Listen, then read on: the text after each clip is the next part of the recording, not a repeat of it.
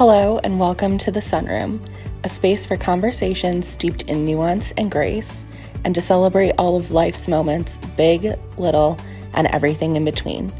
I'm your host, Allie Poplinski, and I'm so glad you're here.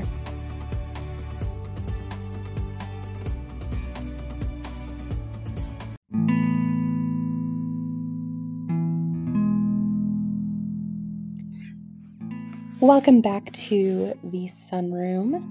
Today I am joined by my dear friend Krista Corbello to discuss balance and boundaries in professional life as well as friendship.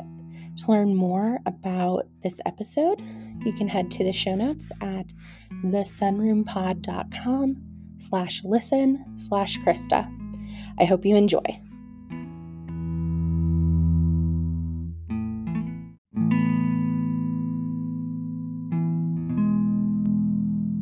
Krista, welcome to the show. Allie friend, thanks for having me. Thanks for being here. I am so excited to talk with you about all things balance and boundaries and friendship and work and Battlestar Galactica. Beats.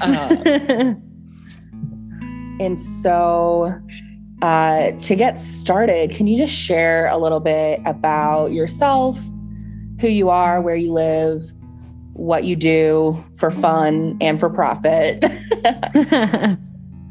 Sure. So I am living in Los Angeles, where I was born. However, I was raised in South Louisiana, which is where I got to meet you, Allie friend, at where we went to school. I've been in ministry for most of my career, but I did have a lot of different jobs along the way. I just turned 30 this year. It's been great. I love being on this side of 30, and I've been living a young adult life in South Louisiana, in Los Angeles, where I live now, which includes a lot of community, friends, family. I'm Filipino and Cajun, so I love parties. I love having good food at said parties. And just overall living the joie de vivre, the joy of life. As well as in Tagalog, we actually have a word that I recently found out about. It's kind of has a similar vibe as joie de vivre. It's mabuhay, which kind of translates to long live, but it's kind of like aloha, where it's not like a greeting, it's more like a lifestyle. And it feels very on brand with who I am and how I was raised. And for work, I work at a Newman Center in Pasadena, California. So I work in college student and young adult ministry. And I also do a lot of music ministry, which has been my heart for a long time. So yeah, I'm involved in a lot of stuff, but I really love everything that I do. I'm very passionate about everything that I do. And I especially love being a godmother and a tita. And I have 7 nephews and 1 niece and 1 niece on the way as well. So yeah, a lot of family, a lot of babies, and a lot of joy. That's great. Part of the reason why I wanted to have you on to talk about healthy boundaries and balance, especially as it relates to work, which is funny because I don't know if you listened to my first episode with my cousin Kristen, but we both kind of went on a rant about how much we hate the phrase work-life balance and how much work isn't everything. And anyways, but part of the reason why I wanted to have you on is because you've had a long employment history, especially post-college, and in fields that like ministry, the work-life balance is almost non-existent because it is so relational. And so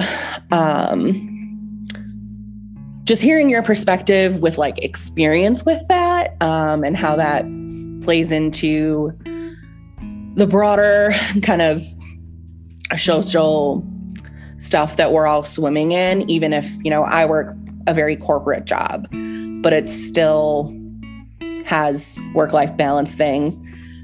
And then also, like, you've just graduated with your master's in psychology. Congratulations. Thank you. And you focused in leadership psychology. So there's a lot that I want to ask you from like a more professional aspect that I think is really, really going to be valuable for anyone who listens.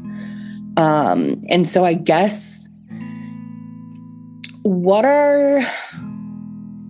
I'd share a little bit about maybe some of the best examples of having healthy boundaries and balance in your various roles that you've had. And then, well, we'll focus on the best for now. Okay, yeah, sure. Well, and I will say that it's been such a learning process. I think a lot of people in their young 20s after college, they just want to make a difference in the world. And, you know, they question if they are good. And there's a lot of different kind of resources where you can try and figure that out if you are good. And for a lot of us, I feel that we try to find our goodness in our work. And there is something beautiful about that and even holy, and that we are to some extent called to good work. And that's why when people don't care about their job or are sloppy with their job, like there's something that feels disintegrated about that. So I think where I am today is from the result of a lot of failure and a lot of having to try again in having better boundaries and having better balance. And I think I understand why. I did not listen to the episode, but I think I understand why the work-life balance feels, there's still something kind of like dichotomous about that, where there's work and then there's life, but that's not how life works. We are integrated. Work is a part of our life, just as much as our family and friend relationships and those other vocational aspects of who we are. And so it's hard to disintegrate that, to separate that when it is so heavily a part of our life. But as far as like the best experiences with boundaries, the best experiences with balance, it takes, I think, two, right? So part of it is who I am and what I'm implementing. And I had a counselor tell me one time, like, it's not just that you create a boundary, it's that you insist on the boundary when it's violated. So that's been one element that I've had to kind of grow a little bit of gumption for in order to, one, know my own limitations as a human being, and that I'm not boundless in resources or energy. So I know that I have a limit, and when I reach that limit, I have to communicate that limit. And when, you know, an employer or a colleague is trying to cross that boundary, that I have to continue to say, I understand the nature of this work and blah, blah, blah. But at the same time, I can't do it. Like, you're going to have to call in someone else for that. And the other side of that equation is the employer, and that your leaders have to understand your limits too. And there's certain things that limit you, right? Not just your own mental and emotional capacity, but sometimes the restraints to a degree of your family, like people with small children, and being able to, and I think for me, I think it's very important that families are supported, and not to be taken advantage of the workplace or the employer, but just to be realistic that that things happen. People need emergency surgery sometimes. People need to go pick up their sick kid at school, and just having a little bit more of a reality check and a little more space for humanity in the workplace, because again, we are integrated. And I've worked in corporate jobs where they say, okay, you can take 15 minutes in the bathroom and then leave it in the bathroom. And, you know, to some degree, yeah, that helps you get through the day if you're going through something heavy and emotional. But at the same time, it's also, you know, I'm a human being. You know, if something happened in my family that's dramatic, it's not me trying to get out of work. It's me reacting and living in the moment that I'm living in. And it's not really something that you can leave in the bathroom. That's not the reality of how life works. So the best experiences I think I've had are when I have the courage to uphold my own boundary and recognize my own weakness while having an employer or a leader or a boss who leaves me the space to succeed and fail, and succeed in the eyes of, in the eyes of business, I guess, but also fail in the realm of humanity, where I just have the room to grieve, for instance, or to feel weak sometimes. And I wonder, what are your thoughts on, because I think this has been a big conversation, especially with COVID, people working from home, people schooling their children at home virtually, or even just like totally saying like, no, we're going to homeschool now. And how that's been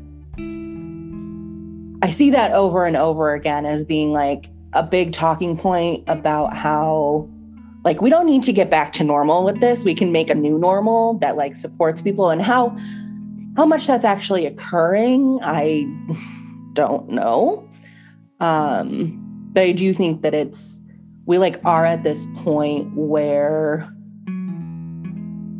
people are just more aware of it, and people who, I think a lot of it has to do with people who are traditionally in leadership and in power have now experienced it for themselves, old white men, where they might not have before. And so now that they're being directly impacted by it, it's like, oh, well, maybe, okay, now we can have a discussion about how to make this work for everyone, which is super messed up on one hand. And at the other hand, it's like, if this is how progress is going to be in this moment, I guess this is how progress is going to come about in this moment.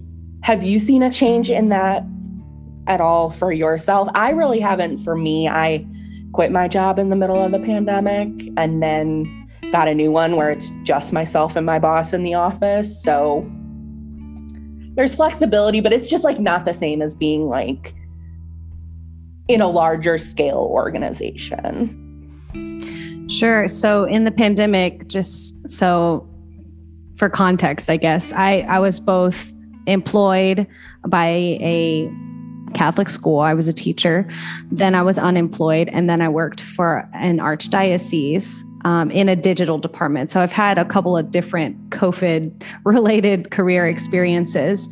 And it definitely, because it was a global pandemic and the trauma that is associated with that, in the beginning was a totally different thing than a year into my second job. And then unemployment also was its own kind of cross to carry. And it was its own kind of burden in a different way. But I will say that I have cousins who have little kids who are teachers and then became homeschool teachers. And I can imagine just how turbulent the inner home can be for a family during that time. And I felt like everyone just kind of had to put their hands up and just, okay, we're not even thriving anymore. We're just trying to survive as a school, as an organization, as a company. I mean, so many people were furloughed and laid off. And so the working dynamic, there was just a lot of pressure in a lot of different areas for a lot of different people. And so,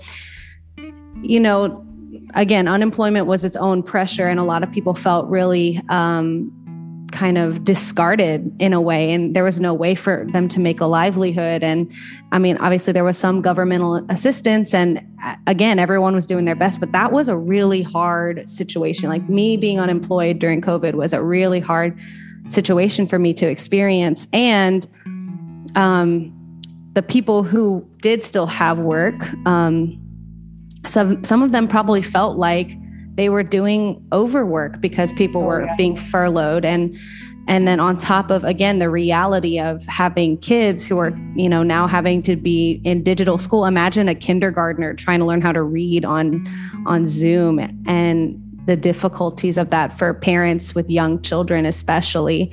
But I was a high school teacher too. So I saw, I checked on my kids every week. I sent an email out with little Bitmojis, of pictures of like little cartoon pictures of me, telling them that I was rooting them on and genuinely asking them how they were doing. I told them before we left from the pandemic, like it's very necessary for you to communicate with me. I know this is going to be very difficult. And we thought we were just going to do it for 2 weeks, and we ended up doing it for the rest of the year, right? So, those last moments that I had with my students in person, I was basically pre-crisis managing what was about to happen. And focusing on all these little factors is you just have to have like a large capacity, I think, to be able to hold all those things in the same space, where there's like the grief, there's the loss, there's the trauma, the trying to reclaim a reality and move forward from it. And I think it was really highly affected in the workplace. And if you don't have, I think this is basic human formation. If you don't have good human formation, that kind of stuff's going to be hard for you. Like if you've never experienced crisis or trauma, I was fine in the first couple of years of the pandemic because I've lived through crisis and trauma.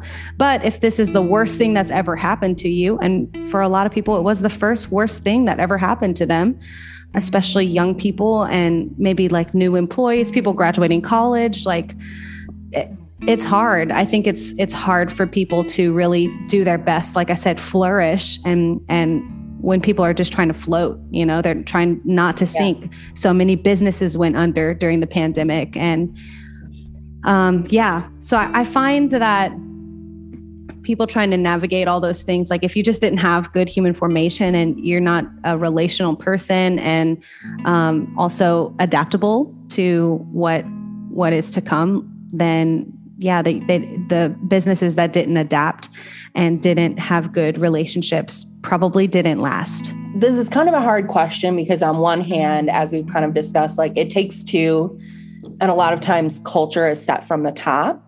And it's also hard to give a one size fits all answer, but how can the average worker better advocate for themselves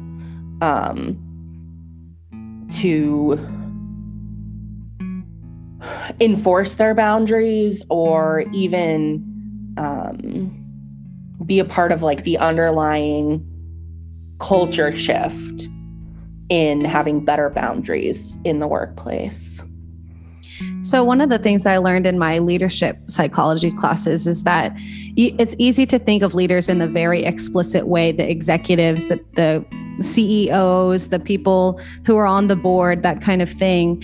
And the truth is that where you are a leader. And I very much was not, whenever I worked at a coffee shop, I wasn't a shift lead, I wasn't a manager, but I knew, I don't know why I took it this way, but I just knew in that setting, even though I was like one of the lowest people in the organization, I knew that I was a leader because, and I think everyone needs to take very seriously the choices that they make and the way that they converse about things. And, one of my boundaries was that I didn't want to work on Sundays. And I mean, every other Sunday I played in a band at a church. But really for my own sake, and at that time I actually had 9 jobs, I needed Sunday to be a rest day for me, even if it was just my music gig. And my boss was very much like, well, come on, like, mass only lasts an hour. You can still work like even a half shift on Sundays. And I said, I understand that, but I have other jobs outside of this, and I would really appreciate Sundays off. And even though there was a little pushback, ultimately they let me have every Sunday off at that coffee shop. And I think for me, insisting on the boundaries doesn't have to be an aggressive thing. And it feels like that sometimes because a lot of us aren't comfortable with confrontation. But confrontation doesn't have to be aggressive or mean or angry or vengeful. It's just matter of fact. And if you communicate it as matter of fact, I think people can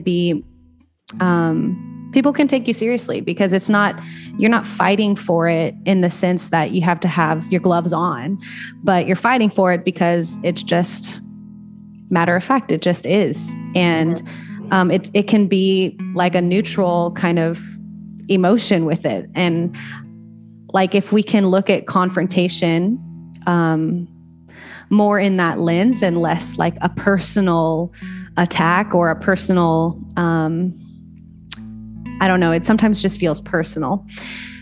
But and maybe it is kind of personal because it's like, I knew that I wanted Sundays off and that's a personal preference for me. But at the same time, I just know for me as a human being, I need at least one day off a week. With the 9 jobs, I think that's just fair and reasonable. And it doesn't have to be a religious thing or even an emotional, personal thing. And it feels like we have to justify it, but I think the justification is I'm human and I deserve this for myself. And when you can kind of find your own worth and value in what you are believing in and what you're asking for, then it makes it a little bit easier. One kind of way that I've thought about this before is when I advocate for someone else, it's much easier for me to advocate more for a person than for myself, like another person, as if I care more about others than I care about myself. Now that's my, a source or, I guess that's a result of my own woundedness and my own trauma that I've worked through therapy and healthy friendships and healthy work environments.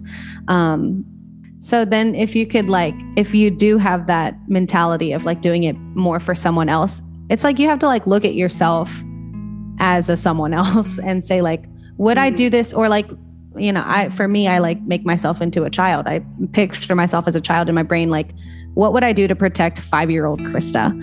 And healthy boundaries is one of them. One of the things that I would do for 5-year-old Krista is to take care of her, that she can be safe in her work environments. So that's one thing that I do. But as far as like communicating a boundary and insisting on it, and then if it's met with backlash, then you have to ask yourself, and this seems like an extreme thing, but like, do I actually want to be in a work environment that doesn't respect me?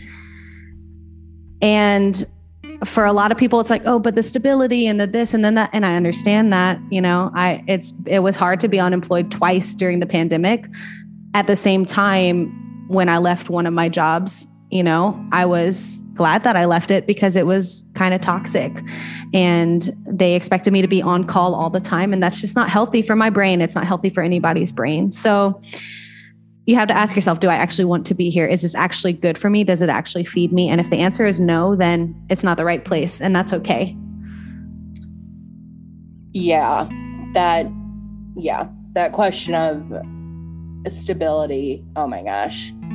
And like when I quit, it was like, well, okay, I only have insurance until the end of the month, or, I can get Cobra to the end of the year and then try to switch to an exchange plan. And it's like, oh, I don't have like a defined regular income. But at the same time, like there was nothing stable about me. I didn't realize how bad it was. Like I think everyone has like Sunday scaries to an extent, like, oh, I don't want to go back tomorrow. But it wasn't until that first Sunday night that I was like not going back the next day. And granted, like I still had the like, oh, Monday tomorrow, and also I'm unemployed, so I'm going to be job hunting really intensely. But I didn't realize how bad my mental health was until I wasn't having a panic attack and I wasn't experiencing like the real like deep existential dread, not just like, oh, I don't want to go back, but like, it's like, I didn't realize how bad it was until it was gone. And then it's like, there was nothing stable about that. It was very unstable. Yeah. And it takes a lot of like inner vulnerability. Like you have to be honest with yourself. And I think it's really important that people connect with their bodies, that they're not disassociating or numbing or doing all these other coping mechanisms, right? Which aren't, kind of necessary, especially in certain circumstances. It's a self-preservation. It's a way to protect ourselves. But when you can connect with your body and, even claim it and say like, my heart rate is increased, I'm having difficulty breathing. And when you can name the things that you're feeling, or even just what your body is experiencing, then you can kind of like assess and say, oh, this is the way that I'm actually feeling about the circumstance. And like strip away the financial stability, strip away the insurance or whatever is holding us and kind of tethering us to this job, and ask yourself, is this actually something that I want to spend my energy doing? Because at the end of the day, we have X amount of energy and we have to budget and expense, right? Am I in the red? Am I in the red for this? Am I going overboard, spending and expending energy and my resources and my love and attention to this thing, this job? Is it worth my time? And it's hard. I think it's hard because of the kind of economic system that we live in, that like everybody needs to have a job, and we don't really commune in the same way. Like I'm Asian American, Filipinos are a much more interdependent culture than independent America, independent West. And so we think we have to do everything on our own. But if we could like have a little bit more of a collaborative effort, like in our families, in our friend groups, in our communities, I think that'll be better for the individual human person and better societally. And that requires a lot of little change. One question that you asked earlier that I didn't really answer is that when everyone can embrace this mentality from an employee and an employer perspective, there's a lot of collaboration that can happen, and a lot of, honestly, love to give. And like, that sounds weird for a work setting, but we're human beings. We deserve love. We're built for connection and for community. No one is a silo. No one is an island. And like, whether or not we want to admit it, we rely on people every day. I rely on the guy who built the road to get to my friend's house. I rely on my mechanic to take care of my car so I can go. We rely on people for literally everything. And so it's silly to think that we don't need each other, and we do need each other, including in the workplace. So it takes a lot of people doing the cultural shifting and evaluating and critiquing and asking questions, being curious about what the workforce looks like. And, I think change can happen like over time and with a lot of people and a lot of, in a lot of different creative ways too. Like it's not going to look just like what I'm talking about today. I think humans are very creative, and there are ways to fix what's been broken in the workplace. So, yeah, to kind of spin off of that, because I think that's where the balance side comes in. I rely on you, you rely on me. There is like a meshing of our boundaries there. And there's kind of flipping to then the other end of the spectrum, which I think a lot of the stuff that you've already said still applies. What can like a manager or a supervisor do to better support their subordinates or their like direct reports? Because I do think that like as much as everyone is a leader in any one sense, like if I am advocating for myself, but like my boss's door is always shut, like that sends a message. Now, I think somebody who maybe a boss that has their door shut all the time probably isn't interested in your advice, but that's not really here nor there right now. Yeah, no, that's true. Like I said earlier, it does take two sides of the equation for this to even work and to improve and flourish. What I really believe is that it needs to flourish. So I think that a good leader, a good boss, employer does know their employees at the individual level. So a lot of work environments just require people to kind of just do their job and stay in their place. And everyone's kind of a part of this big working unit. And there's, I'm a creative. So like that kind of environment just has never really worked for someone like me. And I think, honestly, there's not a lot of people who that really works for, except for, what is it called? When everything's like in a line and you're doing the same thing for 8 hours a day. What is that called? Like factory. Like assembly line or like. Yeah. Yes. So that kind of environment, I don't think assembly line work really should be used in mission-based work in even corporate settings, but that's kind of the style of work that we have present day.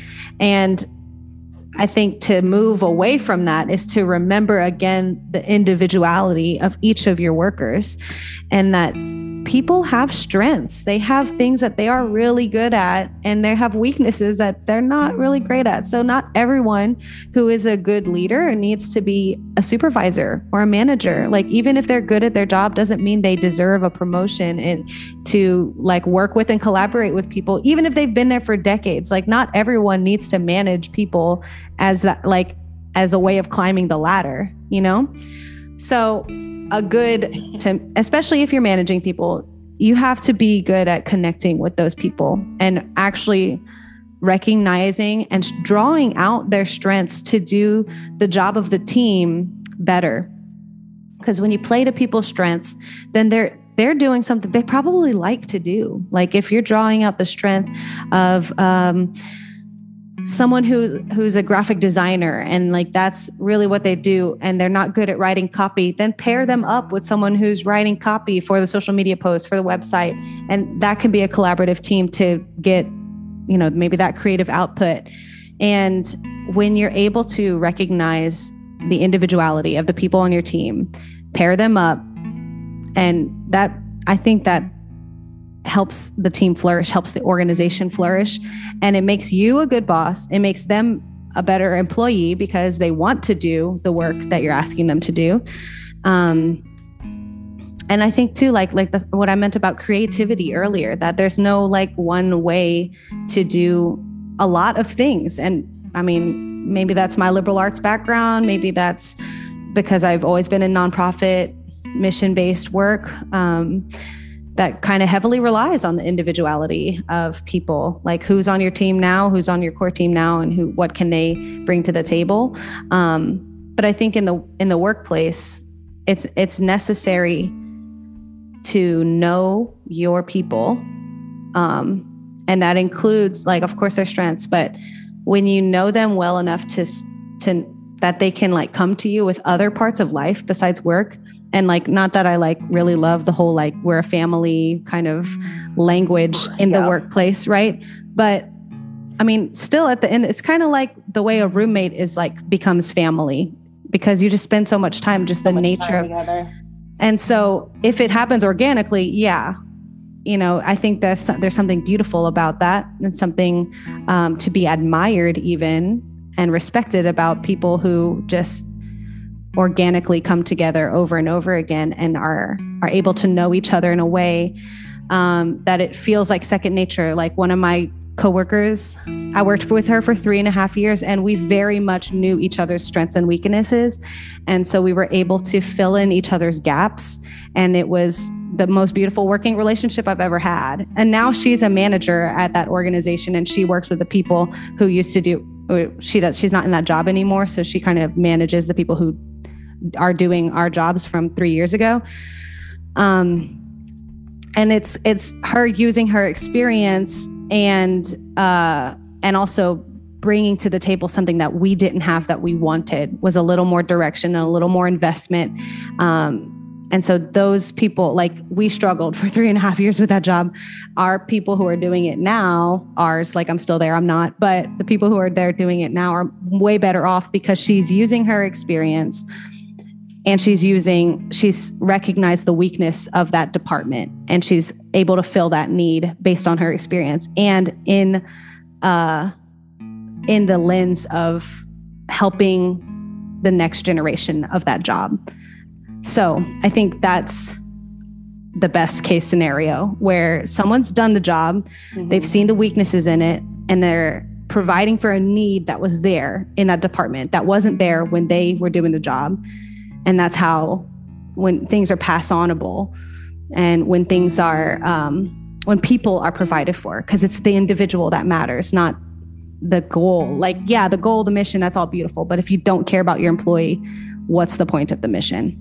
As you were talking, I had made a joke about it at the beginning, actually, like kind of The Office, but thinking about how like Michael Scott, he gets promoted to be manager because he's such a good salesperson, and like the natural progression, and then how he does fail and thrive as a manager in, I mean, sexual harassment, workplace things aside, the ways that like he is able to draw the best of, I don't know, there's just thinking about like that framework is just kind of funny.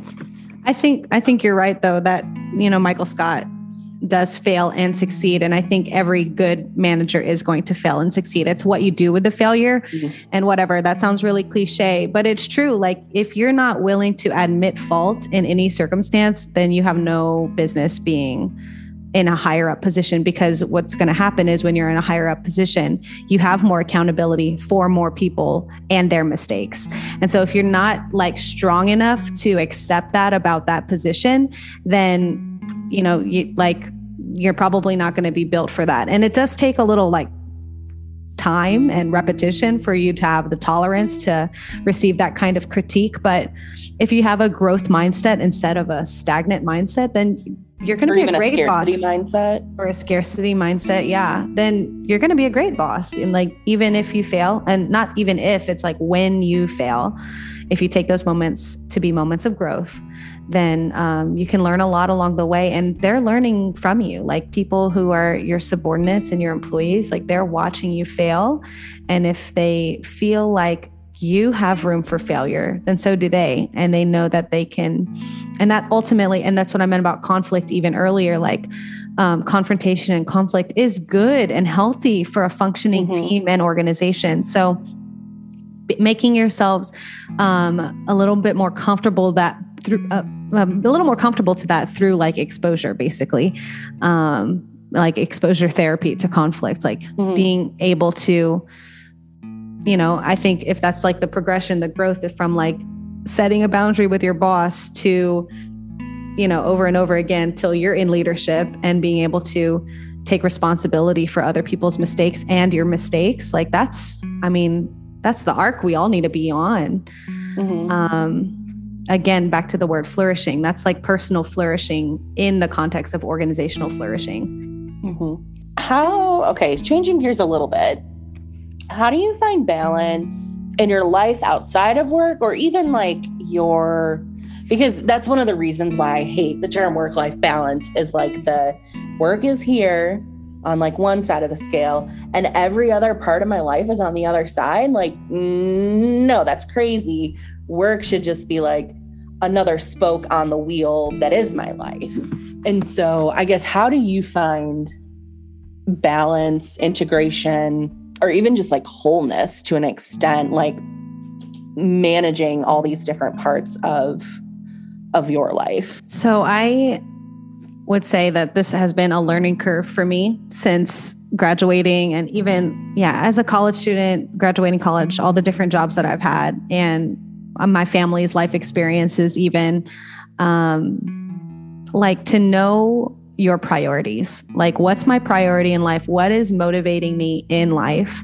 And if it's money, then your job's probably going to be your life. Like, it's probably going to dictate the choices that you make and what birthday parties you miss and what work trips you go to and things like that. And money could very much be someone's motivating factor. For me, I work in nonprofit, so money is not a thing that motivates me, obviously.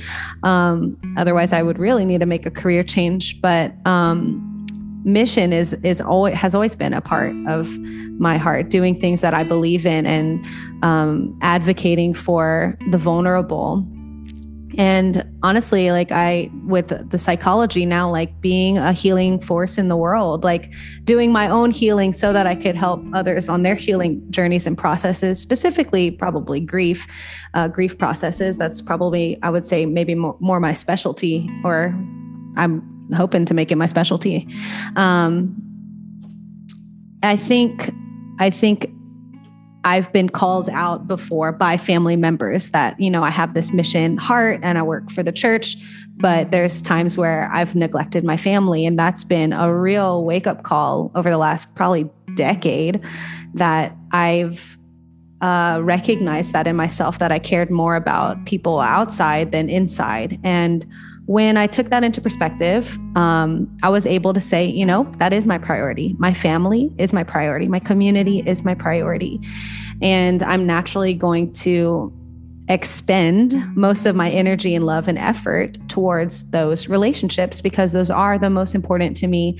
And to me, I will be a hypocrite if that's not my priority. So to prioritize family, like I have 2 sisters, a little goddaughter, you know, of course, my parents, and lots of cousins and nieces and nephews, like to show up and be present to those lives. And obviously I can't make everything, but just know that it's a priority on my time budget, if you will, that that's where I want to spend most of my time and energy. Of course, like not to neglect work and to do that, but I would say like everything else is secondary to that. And for me, that's just helped me not find my identity in although I've gotten to do wonderful things, my work has always been beautiful and wonderful. I've worked for some pretty rad organizations and mission-based work, and I'm proud to have collaborated with a lot of different people and a lot of different missions. But that's never been who I was, even when I thought it was who I was. That who I am is who I am in the context of being a Corbello, of being a sister and a godmother and a friend. And when I let myself be defined instead by what's most important, then to me, that just kind of clicks everything else into place. It like recalibrates everything when I can prioritize that, you know? And, yeah, so there have been times where I have to say no because I have to go to a work event. And I'm okay with that because it's not like I do that every single time. Mm-hmm.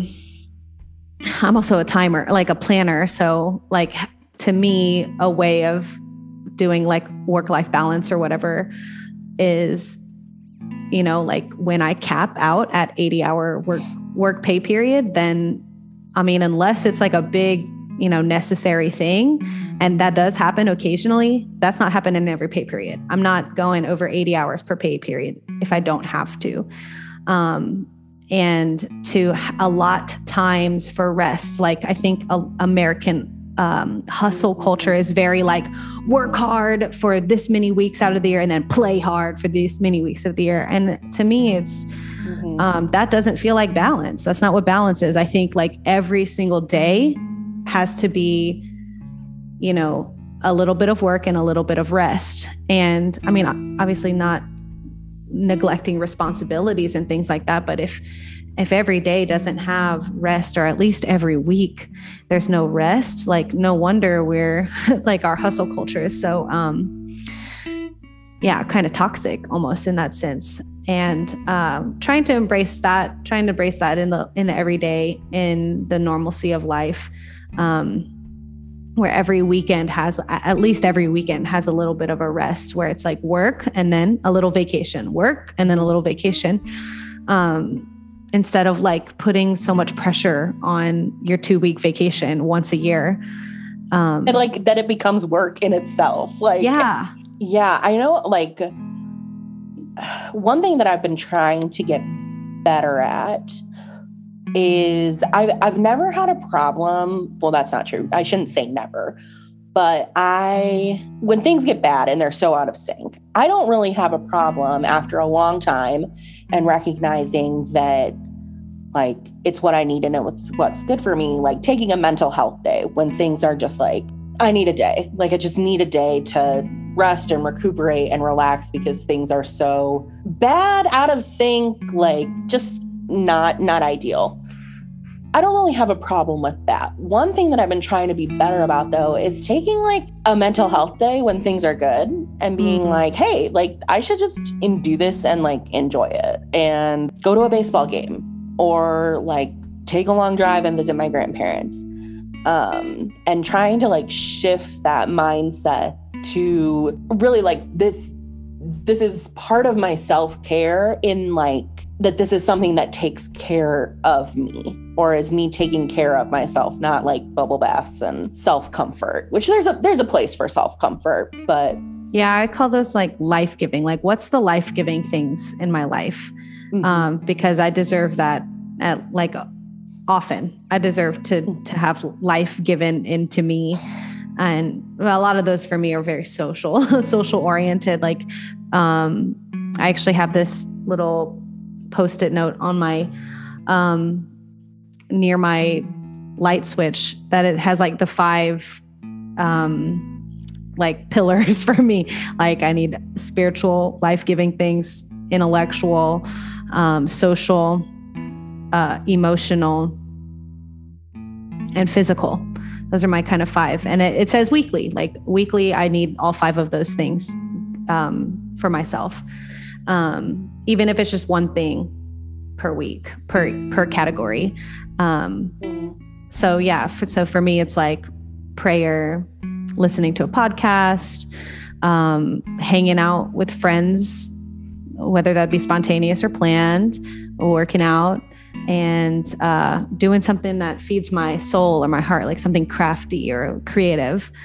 And that's not to say that I do all 5 of those categories every single week, but I know what feeds me. And I'm not going to really be able to operate for me, I like to operate from a full place, whereas like everything that I give the world is from an overflow of what I feel I receive in the world, instead of like what you're talking about, deficit mindset, or what did you say? I'm sorry. Scarcity mindset. I don't like to operate like that. It's not good for me or anyone else. People deserve my best, and I deserve my best too. So if I'm operating from an overflow place, then it's a lot more joyful and a lot more fun and authentic. It feels more authentic to me whenever I can, love and overflow. Yeah, I think that's a good transition to the other thing that we're going to chat about, which is it's not a foundation, but like the Friendship Explored movement, maybe is the right word. I'm not exactly sure, because it's not really like an organization as much as it is like a collective. I'm like not really sure what phrase to use, but that is one of the places that both like develops you as a person, but then also you're able to give of yourself in. And so can you just talk to me a little bit, I guess, clear up what Friendship Explored is? Really, I like don't really know. And then why you felt it was a necessity and some of the things. I know you have a podcast. I know you have an Instagram page that I just followed. So yeah, share a little bit more about that and where that came from. Sure. So it actually came from me and Amber. We're the co-founders, and we joked for many years about writing a book because our friendship is so unique. We've had friends like one another that had humongous and dramatic falling outs. And so the fact that this friendship survived and thrived was out of the ordinary. So we were like, man, we're going to write a book one day about all this. And I don't know, I guess we talked about it long enough that it became real to some degree, because one day I was like, Amber, I don't think it's just about us. Like it's me and you and the Misfits. That's the name of one of our little groups of people. It was called Read Between the Wine. It was like a book club where we We would read for an hour in silence, all our own books. We would talk for, I don't know, maybe 3 hours. And the whole time we would drink wine. And it was just this like kind of way for us to come together and commune weekly, get to know each other. And we were little misfits. That name came later when someone else joined, when they moved from Virginia, and we were like, wow, we're just like these people who don't like fit into these other groups. And we found each other on the outskirts, and that was our little misfit group. And so I thought the book was going to be written by the misfits. And eventually, like, my brain was like, no, like our whole friend group is like an amazing group of friends. And we've just like witnessed a lot of cool developments in our friend group, like people dating one another and it not being weird. And, some of my friends have dated multiple of the same guys, and it's still very healthy and normal and fine. And everybody like loves each other, like, and are affectionate. And yeah, I just had a very healthy friend group. And so I thought, this is something we can share. And during the pandemic, I feel like it's a pandemic baby, Friendship Explored, where we all were sitting at home doing a lot less than what we were ever doing before. So we kind of got on a Zoom call, made 8 teams of different types of ways that we could help on this collaborative. And we decided to start publishing content because a book felt too hard. Like, not everyone's a good writer. We have one really, really, like a couple of really, really strong writers. But everyone else was like, I don't know if I could write a chapter of a book. So that's how Friendship Explored got started in 2020, like a lot of things. And we started a podcast. We have a blog. And I think what I was talking about earlier about leaders letting people use their strengths and really playing to and encouraging people to use their strengths and their gifts is the gift of Friendship Explored. And that the same way that each of your friends can kind of play a different role in your life. And even if it's a same socioeconomic demographic or like same hometown, like they're still very different individual people, and to let that shine is beautiful. And I'm starry-eyed for my friends. Like I think they're all beautiful, and not in a utility way, but like they serve a different purpose in my life and in my heart. And they give me something that no one else on this earth can ever give me. And when I can embrace that person for who they are in totality and in reality, I'm a better person because of it. And I am thankful that I've gotten to work with such amazing people in so many different ways. And we don't know what we're doing, hosting a podcast, writing a blog, making a website, but we're just putting it out there. It's been really cool to see us grow together. And there's been stuff that it's been more difficult and we've had to have harder conversations, but to me, it's enhanced our friendships. And it's not just about the content. It's about, we're living this together and we're just documenting it. Basically, it feels more like, almost like a journal of friendship, in the ways that we're sharing it. And, we do a topic every month. I think that's been the coolest thing, is that every month we do a topic, and every 3 months kind of have a theme together. We recently did a panel series. We did 2 of the 3 panel series. Panel 1 was new friendships. Panel 2 was flourishing friendships, or the maintenance of friendships. And then panel 3 is going to be called last friendships, which is kind of that end phase of friendships, whether that be like a hard cutoff and an end, or like an end of this kind of era of the friendship. And now it has to kind of re-enter. So it's kind of, we have like a moon phase cycle kind of theme with it. And that it's like, things don't have to always end and change. Like they just kind of are circular or cyclical.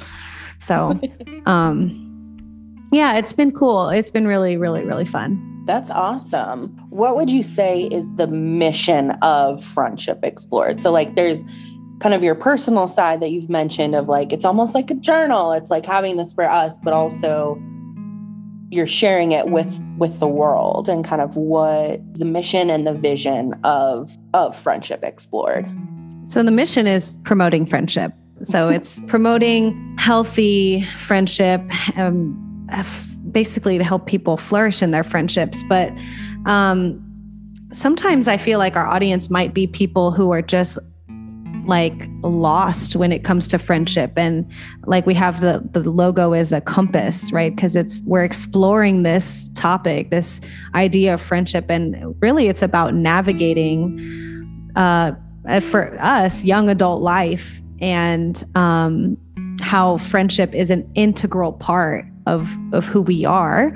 And so it's just it's a part of your life, but it's an important part of your life that some people, I feel, struggle with, whether that be in the workplace, in school, or as young adults, as your life changes and people get married and have their own families. Like, how do you navigate the ever-changing parts of our life while trying to maintain healthy friendships and community?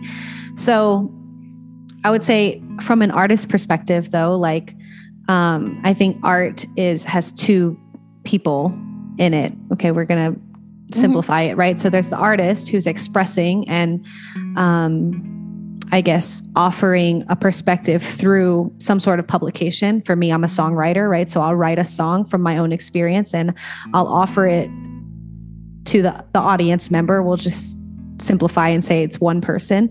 And the person receiving it might hear the song and experience something similar. There might be something communal about it, but there might be something completely different too. Like it, and I think art is very necessary for art to not just be the artist expression. It's very important that there's audience perception too. And I've always thought of art, or not always, but recently I've been able to claim myself as an artist. That was in my 20s where I was like, wait, I'm an artist. I've been an artist my whole life. And I don't know why that was such a hard title to, or part of my identity to really grasp and allow myself to claim. And I've always been really private about my songs. Like it's on like 1 in every 10 songs or so that I publish on the internet, or like share it at an open mic night, or share it with a friend who, and sometimes this is just totally inspired where I'm having a conversation with a friend and I've never played the song for anyone. I'll be like, hey, I wrote a song that might relate to what you're going through right now. And every time that I've felt inspired to do that, they cry. So I'm glad that even if it is that just one audience member that I'm sharing in a conversation with, it, to me, that's worth it. Like, I went through this experience, I wrote the song, and now I've connected with you. And so all of that to say, I think Friendship Explored is a work of art in that there is that kind of artist giving and expression. And yeah, it's like a journal for us to share. But when the audience member picks up that journal, reads the blog, listens to the podcast, we're hoping that they're just going to have their own perception of it and can maybe apply some of the things that we talk about into their lives and into their friendship. But ultimately, we want people to know that they're worthy of beautiful friendship. And sometimes it can feel difficult to find that or believe that, especially some people like move to a different part of the country or start at a new school. And there can be like that feeling of loneliness, but we're hoping through the witness of our friendships that there's hope, that there are people out there who are going to love you and who want to do kind of the messiness of life. And we know that it's not a fairy tale, rainbows and butterflies kind of thing, that friendship is very hard. And so that's why I think, talking about it in the ways that we're talking about it and in the messiness. And that's what makes it a joyful experience, is when you can kind of dive deep into life and humanity, then you can find the joy.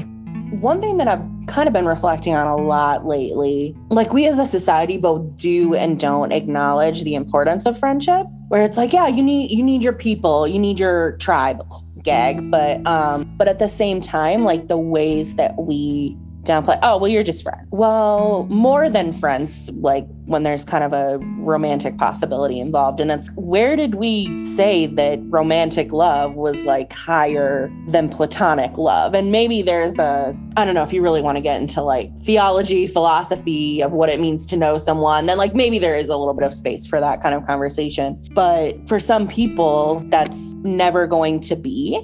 But that doesn't mean that their friendships and relationships aren't just as valuable as what like a romantic or a spousal relationship could be.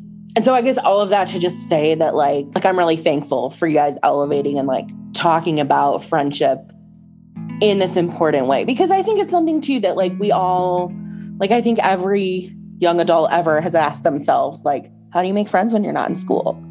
And it's like we know that we're social creatures. We recognize that this is important, but then we also like do the complete opposite as a culture sometimes. So thank you for that. And thank the Misfits group for that. Related, what is some of the practical advice you would give someone who like is struggling with friendships? And that could be, I mean, there's a lot of things. It could be like, how do I end this friendship? I mean, dealer's choice for that. But yeah, what is some practical advice that you would give for somebody who is struggling in their friendship life?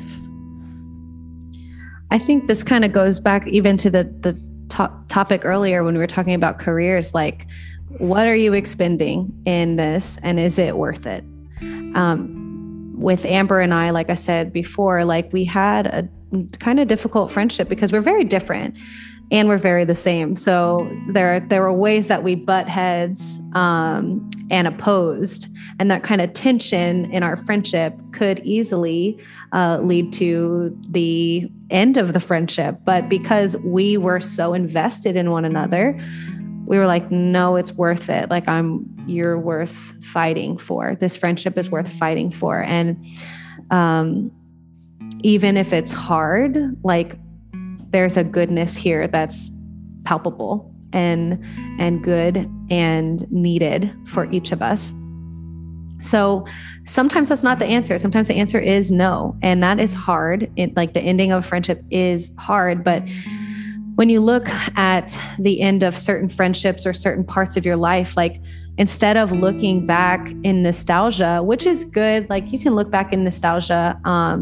But if you have grief over that nostalgia, and you're not like moving forward in life and you're not living life, I guess, to the fullest or like in a joyful way, then maybe that nostalgia is not great for you. Maybe it's not good to just think of, oh, the past was, the best time of my life. Like you're in this moment, like live in this moment. This can be the best part of your life if you let it. And I believe there's really a surplus of like awesome human beings who you're just waiting to be friends with. I look at strangers as new potential friends.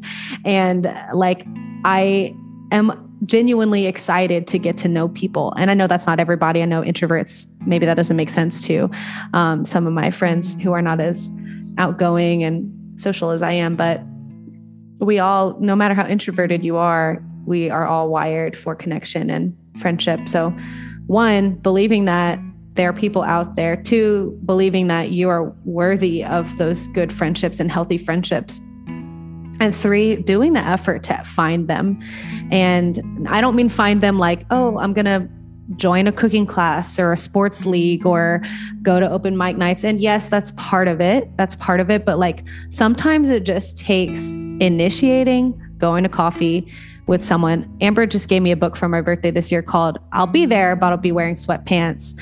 And it's like crossing that sweatpants kind of threshold with a friend and saying like, I don't remember quite the statistic, but they said like, it's like 300 hours before someone you can consider them a best friend. And so just putting in the hours to spending time with people, like, I mean, obviously there's like the 5 love languages and everything, but I really think everybody's love language is quality time, because it's not till you spend time with a person that you can really love them and learn to love them and see their little idiosyncrasies and their sense of humor, and they're making those inside jokes and experiencing life together is what builds a friendship. And sometimes there's seasons where it's like, oh, I spend a lot of time with this person. Oh, and now they've moved away and I can't do that anymore. And so being open to the transience of life sometimes and having the space and that's been hard for me living in LA, a very transient city. Like I get to like love this person for a couple of months and then they finish grad school and then they leave, or,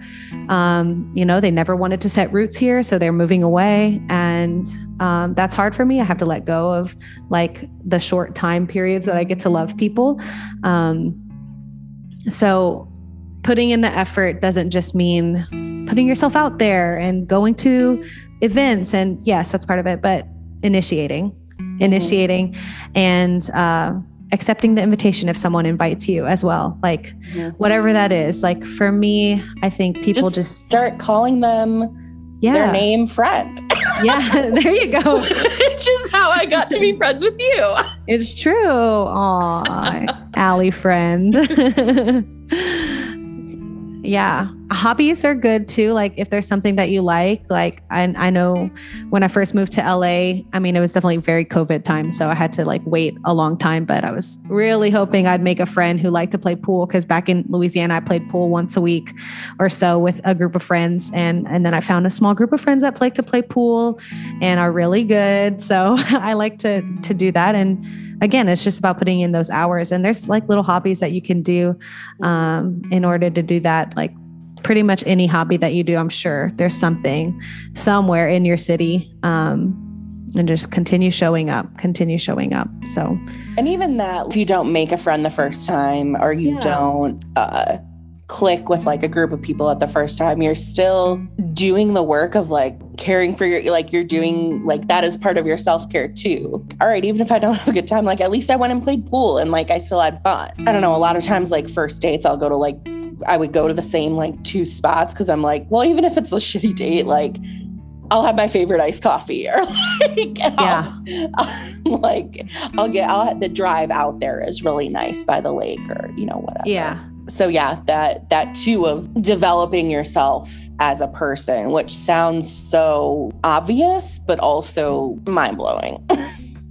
Yeah, I was thinking about the other day, like how there's so much that we can pay other people to do for us. Like we can pay people to do our chores and our housekeeping and to be our personal assistants, and no one, you can't pay anyone to do your relationships for you. So you have to be able to do them yourself. And I think that's an interesting, I don't know. I think I was thinking about it because you can even pay for people to help you do it. Like you can have people help you with your finances or, those kind of specialty things. But I mean, I guess you could pay for a therapist, but a therapist still can't really teach you to do the relationship. Like they can give you some skills and some awareness, but you are doing the friendship. And if you're not putting in the time or the effort, then you're upset that you're lonely. Like that's not your therapist's fault. That's your fault. And I mean, don't get me wrong. There's like a lot of mental health issues that are at play too sometimes, like that are debilitating. And I understand that and I leave room for that. But for probably a majority of people, it's just,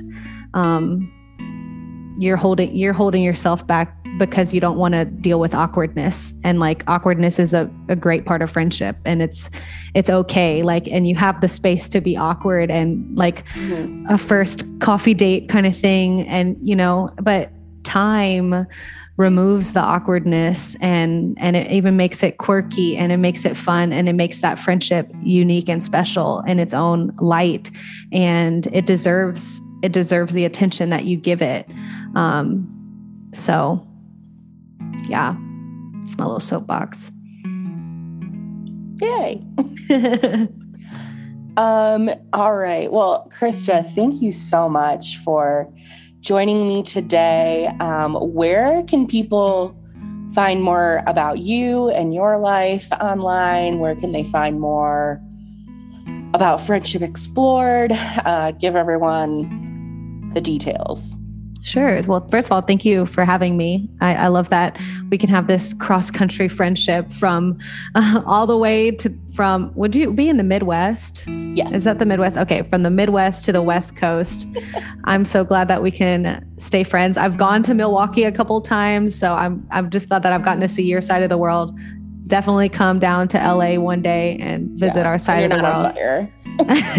Yeah, seriously. But come to the West Coast anytime, Allie friend. You're always welcome. Bring your sweet fiance too.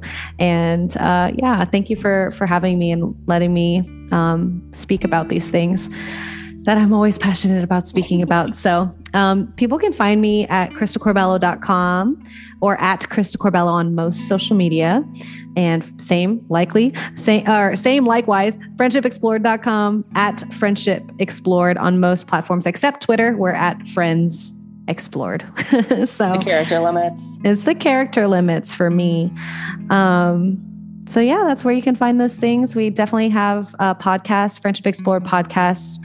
I usually do one every 3 months. So you can see if you want to hear the one specifically with me. And you can find those on most, You can interview me. You can. Do you remember Tiffany Carrier? She's our host. Oh, really? Yeah. Do you remember her? Yeah. Okay, she's our host right now, and she's been doing a great job with the pod. So yeah, you definitely should come on the pod. I can send you the themes for the rest of the year, actually, if you want, and you can tell me if there's something. Yeah. And follow us on social, check out our website. You can subscribe to us on YouTube as well to see our panels that recently came out, they were really cool. I really liked our panel series, and we have a third one coming up before the end of the year. So yeah, thank you again, Allie. I appreciate you. I appreciate you.